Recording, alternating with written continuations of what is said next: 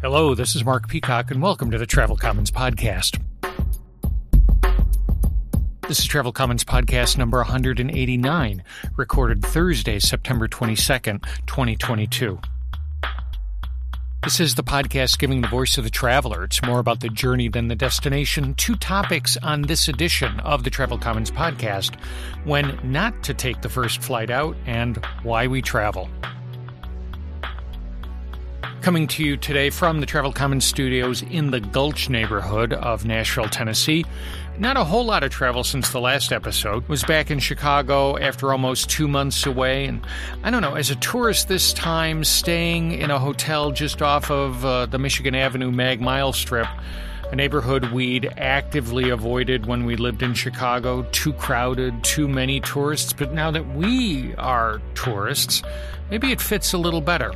We ended up there more out of convenience, really, than anything else. It was the furthest point north in the city that I could find a place to burn off some Marriott points. But really, it's really been another one of those months where I've spent more time planning travel than doing it, stitching together the itinerary for an almost 3-week trip, Nashville connecting through Chicago and then Frankfurt to Split, Croatia, then over to Rome, and then a train to Naples to get to Positano, staying there for a little bit, then back to Naples for a few days, then to Rome for a few days, then to Florence for a few days, then back down to Rome to fly home by way of Newark.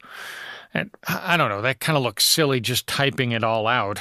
TripIt ended up being a very valuable tool. I forwarded all the various confirmation emails to it, and it did, quite honestly, a damn good job of sequencing everything into a single itinerary, which then helped me spot holes where I'd screwed up, I don't know, say a departure date, or had just completely forgot about one of the trip legs.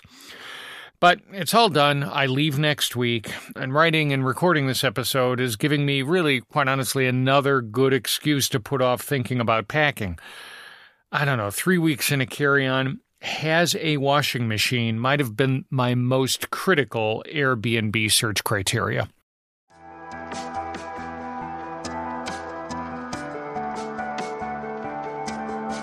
So following up, you've got mail. Yep, we got mail. And comments. First, let's start with 2 comments from the Travel Commons Facebook page. First up, Jim McDonough, who tagged the post from 2 episodes ago, episode 187, with his experience moving to a non-hub airport. Jim writes, "We moved from a hub, DFW, 7 parallel runways plus 1 other, to a non-hub, San Diego, 1 runway. Clearly, we were tied to American at DFW. Both of us are lifetime gold. And there really is no dominant carrier at San Diego. We do have some sneaky long non-stops from here, though, like to Hawaii, London, Munich, Boston, New York. None of these on American, though. We are trending toward Alaska Airlines, which is pretty good service, and Boeing airplanes. And if there's an Admirals Club around, we can use it flying Alaska. I was among the people who switched to cashback credit cards during the pandemic when no flying was happening, but I'm rethinking that position with an eye to using miles to go places." Jim, thanks for that. The American-Alaska relationship has always been a good one for West Coast flyers. I remember years ago flying Alaska from Long Beach up the coast to San Jose. I could never figure out why Alaska was flying that route, but it was handy with my American status. Next up, Thelma Smith, adding a travel tip to the post for last month's episode.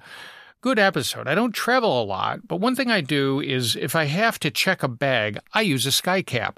I don't have to be lugging anything through the airport, and the cash comes in handy to tip them. Well, Thelma, thanks for that.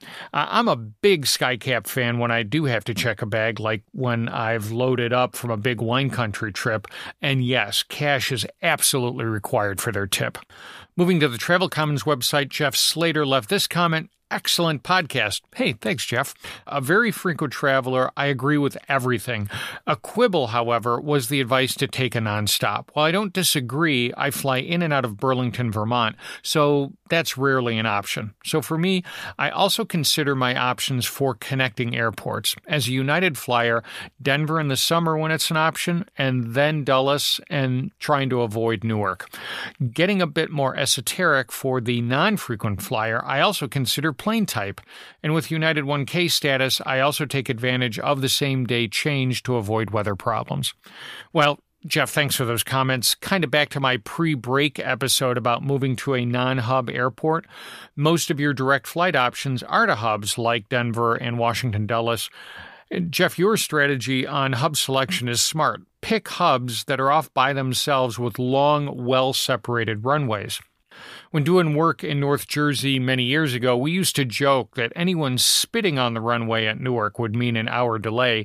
The runways are too close together to allow parallel takeoffs and landings in all but the best of weather. Your comment about plane type, rather than esoteric, I think it's more, let's call it graduate level sort of flight planning.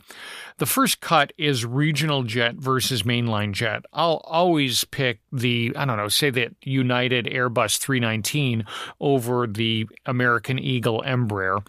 Making a choice between mainline jets can be a bit more subtle. Different flyers will make different trade-offs between size. Flights with a smaller capacity jet might be sacrificed when storms reduce flight slots, but they're quicker to get in and out of if delay has tightened your connection. Again, graduate-level linear programming optimization algorithms for flight planning. On Twitter, Kendra Kroll offered up a travel tip. No names of cities in the local vernacular. I'll never forget some folks on our southbound train to Rome missed their stop by several hours when they didn't realize that Firenze equals Florence. Well, ouch. Kendra, that's a good tip. Probably, again, another next level version of my Know Your Geography tip. For extra credit, be able to recognize your destination in the local non-Latin alphabet. I was in Tokyo right back before they moved the old Tajiki fish market. The morning after I arrived, I was up early with jet lag and so walked over to the market. Someone had recommended a small sushi joint there, so I went looking for it. The recommendation gave the name in Latin characters, but the signs in the market were only in kanji. I eventually found a guy at an information desk who gave me directions to the place, but, it's something to keep in mind when I travel to, say, Greece or Georgia, Georgia being the country, not the state. The language is not in Latin characters. And finally, Aaron Woodland responded to my retweet of an O'Hare TSA post with a picture of what one passenger pulled out of their carry-on and put in the bin to pass through the x-ray machine. A meat cleaver, a couple of knives, and a couple of saws. So somebody who's definitely unclear on the concept of no sharp objects in your carry-on. Aaron's cut. What I really don't get are people who don't keep their range bag and carry-on luggage separate and end up unintentionally packing heat at the checkpoint. Look, if you can afford plane fare, gun, and ammo, you can spring for separate bags. I don't know, Aaron, range bag, toolbox. I can just imagine the TSA guy shaking his head as the image of a bin full of knives and saws comes across the monitor. I mean, the guy is aware enough to know that you need to pull metal stuff out of your bag, but not hip to the fact of why. And now you're the TSA guy who's got to explain it to him. Hey, thanks to everybody for these comments. Really great stuff here.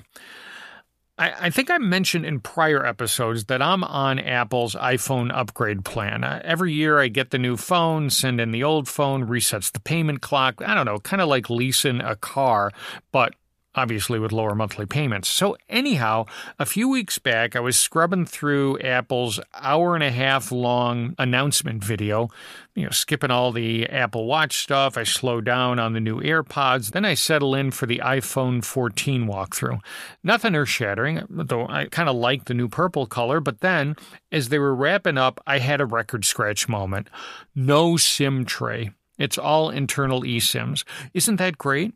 No more searching for a paper clip to pop out the tray, losing a little nano SIM. Well, wait, no, it's not great. at least for those of us who travel internationally.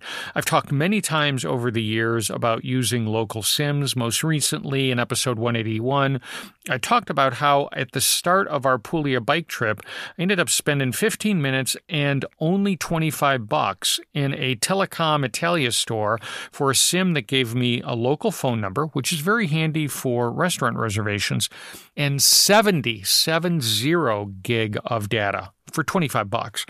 And now, next week, all I have to do is load some more money onto that same SIM through the Telecom Italia website, and I'm good to go when I connect through Frankfurt and when I land in Croatia and then when I spend time in Italy. But what about an eSIM?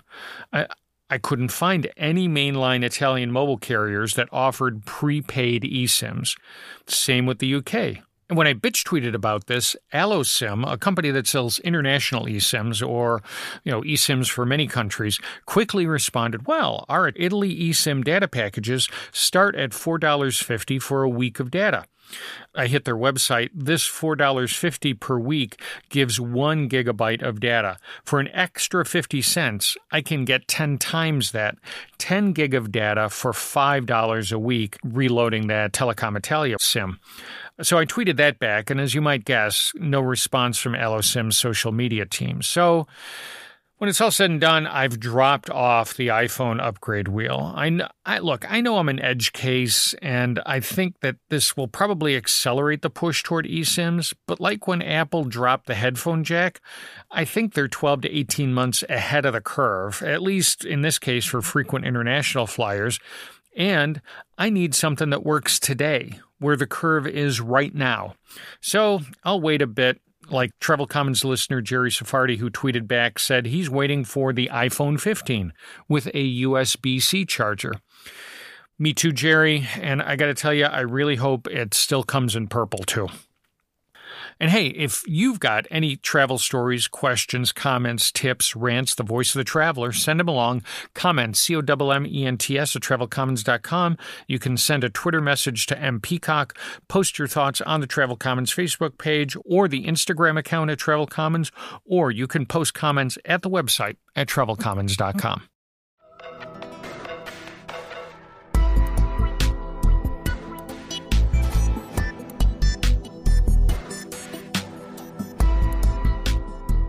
First topic on today's Travel Commons podcast is when not to take the first flight out. So moving on to the mail portion of this episode, that's mail, M-A-I-L. A day after I published the last episode, I saw an email in the Travel Commons inbox with the subject, "Is the first flight of the day still the best one?" No. Air travel scientist for interviews.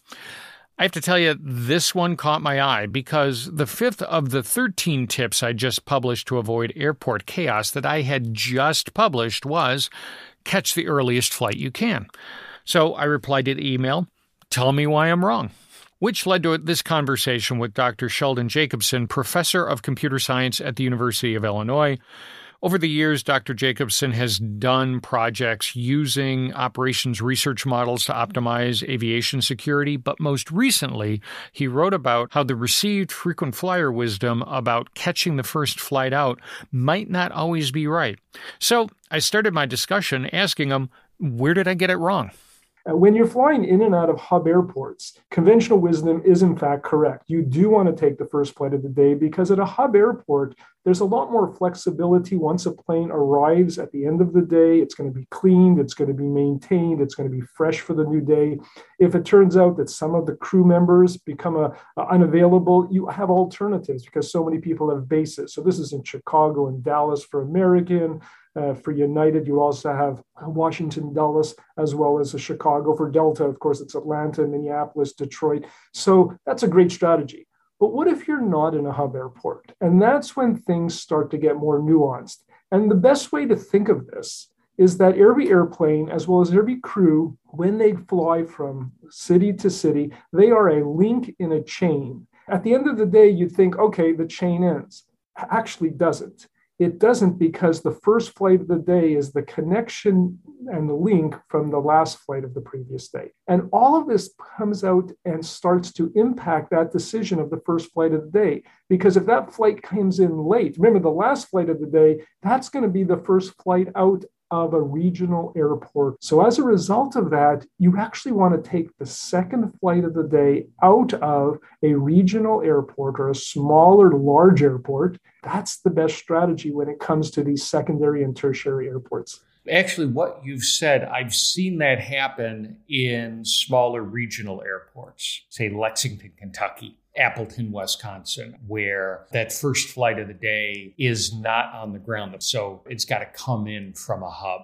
Is there a split where, say, larger non-hub airports, the conventional wisdom still holds? Say where I am now in Nashville or something like in Indianapolis. Where do those fall as far as the conventional wisdom on catching the first flight out? Yes, certainly when you come to the Nashvilles, the Indianapolis, the Columbus, Ohio's, the Pittsburgh, Pennsylvania's, some of these have been dehubbed over the years. You're getting into a point that you have a lot of choices available. So then it becomes a little more nuanced, because you could book the first flight on, let's say, American, and that one may have difficulties because that plane came in overnight and it was delayed because of storms in Chicago. But on the other hand, if there are options on Delta, which are coming from Atlanta, where there were not storms, you can always then get switched over for it. So when you get into those middle airports, they're not full hubs, but they're not the small regionals that have 2 flights a day. Then it becomes a little more nuanced. And then you start to look across airlines as opposed to just within the airline. Now, if we pivot just slightly and think about different types of airlines. So if I think about hub-centric airlines like the traditional United, American, Delta, versus, say, a Southwest, which I've joked in the past feels like they're running a milk runs across the country. So there's not necessarily a hub, it's just that plane is running a line. Is there a difference between those two types of airlines on that first flight out? There is, for a variety of reasons. With Southwest, they're trying to pack as many segments or links per day for every airplane. That's how they stay profitable. Their turn times are tremendous, but it also makes them more vulnerable to any kind of mechanical or weather delays or air traffic control slowdowns, because they don't have the slack built into their system in their links.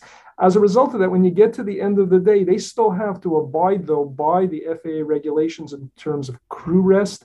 And the question is, even though they are in some sense a point-to-point airline, they have areas of the country that have a concentration of flights, like Dallas Love, for example, like Chicago, like Baltimore, Washington, where they traditionally had a lot of flights. So you do have to look then at, even though they aren't traditional hubs, they operate similarly. Where is the crew located? Where are they choosing to live? And that's an important component, because when you're trying to reschedule because of delays, the flight that you're going to take out at 6 a.m. may have come from a city where that plane only arrived at midnight. The flight crew needs their rest. They will not be able to leave on time. But if you switch crews and you have the flexibility because you have a sufficient number of crew members, it solves the problem. Is that going to exist in your city? So even though Southwest doesn't have the traditional hub and spoke system, they have airports that in some sense act like they're hubs. Sheldon, how much of this do you think is a function of the current tight labor market for that airlines say they're operating in? Now, the situation we're in, which was brought on by COVID, of course, meant that they had a tremendous amount of layoffs. And looking down the road, they were trying to survive financially. And now they're in a situation that they have to rehire, but retrain all of these pilots. People think, oh, you haven't flown for 8 months, 9 months, we'll just put you in a cockpit and you're fine.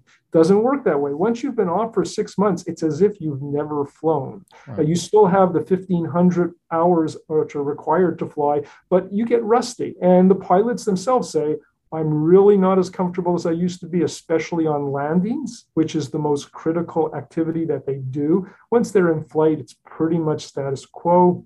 taking off reasonably straightforward, but landing is the tricky part. And they just feel a little less comfortable unless they have the training. And the fact is, they want to be safe as much as the passengers, and the airlines want them to be safe. Getting these people back in the cockpit, training them, they have so many flight simulators, so much training that needs to be go through. This is a non-trivial process. Sheldon, thank you very much for that. That's very helpful. Any last thoughts, any last tips as people are looking to sort of navigate through the back end of the summer season and into holiday flying? Things that you use to avoid airport chaos? Well, we've just now entered the post-summer fall travel period, and I check the numbers daily in terms of screenings at TSA checkpoints, and the numbers are starting to come down, which means that there's going to be a lot less stress and strain on the system. The airlines are starting to ramp up their schedules. I've booked some things out for later in the fall, and they're already changing the schedules, so I know that they're starting to add more flights and more opportunities for people. For the holiday travel season, this year, Christmas and New Year's falls on a Sunday. And that means that people are going to be traveling on Friday and Saturday. If you can travel on Thursday or Wednesday, you may find it a lot less taxing. So thinking a little bit ahead in that regard may be very helpful. You can't predict weather storms, a nor'easter going through, late in the year. The other strategy that I've used, because I've mostly lived in non-hub cities, is that there's always been a dominant airline and a non-dominant airline. And the strategy I've always used is to always become loyal to the non-dominant airline. And the reason being is that when the non-dominant airline had problems, they were always gracious to put you on the dominant airline, which had much more choices. And as a result, I rarely got stuck, because if I was on the dominant airline, trying to find a plane on the non-dominant one was much more difficult to get. That's available. That's an interesting strategy. Kind of counterintuitive, but as you explain it makes sense. I have never gotten stuck, because by flying the non-dominant, even out of a hub airport, you think of a place like, we'll take Detroit, where they have Delta as the dominant airline. If you fly American out of there, the people are working extra hard to get your business. And as a result of that, I've always found service as better in the non-dominant airline, even in the hub cities that they're competing. That's a good tip. Thanks for that, Sheldon. Dr. Sheldon Jacobson out of University of Illinois down in Champaign-Urbana. Thank you very much for joining us on the Travel Commons podcast. Thank you. It's wonderful to be with you.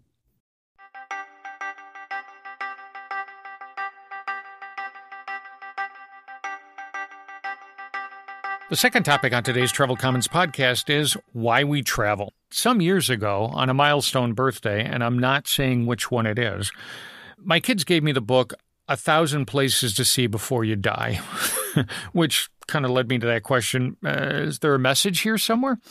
Not that they would admit, but it was a fun book to flip through, to remind me of past trips, give me ideas of places to go next. So when the Travel Commons inbox also offered up an opportunity to interview the author, Patricia Schultz, about her new book, I jumped at it. Patricia, thanks for joining us on the Travel Commons podcast. Your new book is Why We Travel, 100 Reasons to See the World. That topic, why we travel, has been a common one here on Travel Commons. How travel expands our horizons, our perspectives, helps us connect with others and with ourselves as we lose ourselves in the otherness of a new place. So, Patricia, help us. What's your take on why we travel? Well, I used this period of the pandemic to have that conversation with myself. This moment of COVID, allowed me this unprecedented moment where suddenly I was very stationary. I thought it was very important for me as a travel writer to reassess all over again the importance of travel. But the why needs to be kept very forefront so that we have that appreciation and we understand that we're privileged and it's an honor and it's something that you need to, travel meaningfully and not just on automatic pilot. And I think first and foremost, it's food for my soul. And as you said, it opens our perspectives and it opens our heads, it opens our hearts. You mentioned connecting with other people. That's part of the, opening your heart with that exchange with your Uber driver or your guide or the, lady in the open air market that's selling her tomatoes and, whoever you have that moment with. It's all the people along the way that you meet. and accrue and kind of collect all of these experiences that are life lessons, not just logistics and the details of trip planning, but life lessons as they pertain to what you bring home with you and how you deal with life and how you've become more resourceful. And, the dailiness of life is dealt with on a different way. I know I'm more tolerant. I know I'm more respectful in general. I know that I'm more curious. And that's what gets you out the front door at the end of the day, yes, which is often usually the most difficult part of all of this, getting going. Patricia, the book is a great mix of beautiful photos and quotes about travel. Definitely something that, a book that you need to have in your hand rather than on your tablet. But it was interesting, as I was thinking about it, what was your curation process? So how did you pick the pictures and the quotes that went into the book? I'm so glad that you touched on that, because I myself thought that a book that's seemingly this simplistic would just kind of write itself. Mm-hmm. It's never that simple though, right? Yeah. One of the quotes I used is by Beverly Sills, the great operatic singer, who said there are no shortcuts to any place worth going to or anything worth doing, I might add as a postscript. And, writing books is one of them. But so, the photos, which are not mine, I'm sorry to say, but they're colorful and they're energetic and they're vibrant, and there's, a great sense of place and excitement to them, I think. And that's what we were aiming for, to have this book, everything kind of jump off the page at you, because that's part of the message, the message of how exciting and exhilarating travel can be. And then to match it with the appropriate message, the message that is embodied in a quotation or in an aphorism or in a list that I make up, or in an anecdote that matches what the photograph recounts. So it all was a real departure for me, because my books until now have just been a kind of encyclopedia of 1,000 places around the world. But that same broad, comprehensive mix of experience and geography and message and importance of travel that I try to infuse throughout 1,000 places is the same mix that I tried to embed in every aphorism and in every photo and in the sequence of the book. It's not a big book. It's a hard-covered book. It's not oversized, and it's not all that many pages. It's somewhere over 100 pages. But there's a lot that can be said, because travel means many, many, many different things to many different people. But at the end of the day, it makes us better people, and that's kind of period. Amen. And it's certainly more focused, as you said, on inspiring people to travel, to pull their bag out from under their bed, rather than a tour guide's list of where to go or some expert's advice on how to pack that bag. But some might see this collide with the ethics, the concern about climate change. How do you square that circle? If you travel with respect and with that conviction to see the world for all the right places, and not because you're checking off countries or you're filling empty time, but if you want to experience another culture and bring those experiences home with you, ultimately, probably the best thing we can hope to take away from travel is that we return to our homes better equipped to make your best life for yourself and your neighbors and your community and the world at large. And also the very notion that travel isn't inherently international, or, a 12-hour long-haul flight to get you to the side of the world. You can walk out your front door and, walk around the block in Midtown Manhattan where I live, and that's travel enough for many people. The people watching and the theater of the street, or filling your car or charging your car and taking that road trip to the local state park. So there are, all kinds of ways that you can easily accommodate all of those concerns if you travel well. And I don't mean 5-star deluxe, and I don't mean, remote dream destinations of Mongolia and Africa, although those are all pretty fantastic as well. dream well in that you really maximize the time made available to you and the money that's in your budget. But I think you just need to go with the right head, and the right head to me has always meant curiosity and respect. And if that's the case, then you will travel respectfully and you will address climate change in a way that as an individual we can. Fantastic.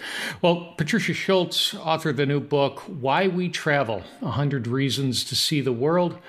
Patricia, thanks for stopping by the Travel Commons podcast to give us your thoughts on why we should travel. Really appreciate the time. Oh, thank you very much. Thank you for having me.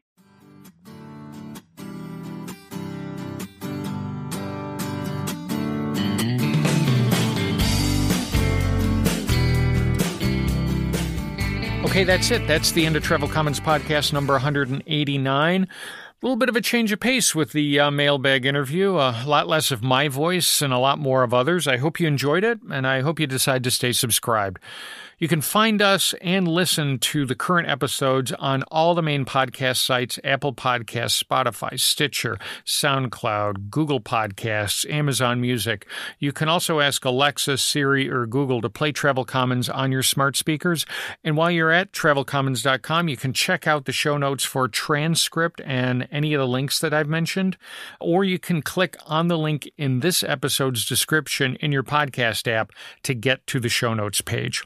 And if you got a couple of minutes, how about leaving us a review on one of those sites? Or better yet, tell somebody about Travel Commons. Word of mouth helps us spread the podcast. If you're not subscribed, hit the website at travelcommons.com. There's a drop-down subscribe menu at the top of the page and a big red subscribe button in the middle of it. And across the bottom of each page on the website, you'll find links to the Travel Commons socials: Facebook, Twitter, Instagram. If you have a story, thought, comment, gripe, the voice of the traveler, send it along. Text or audio file, comments, COMMENTS at travelcommons.com, and Peacock on Twitter. Write them on the Travel Commons page on Facebook or Instagram, or post them on the website at travelcommons.com. Thanks to everyone who's helped me put together this episode by leaving tweets, comments on the website, on the Facebook page, and even to the PR pitches that I get through email. Thanks. I really do appreciate it. And so I'm off next week on that 3-week hop. Hopefully I can figure out how to work the washing machine in a couple of these places. But until we talk again, travel safe. Thanks for stopping by the Travel Commons. Bye now.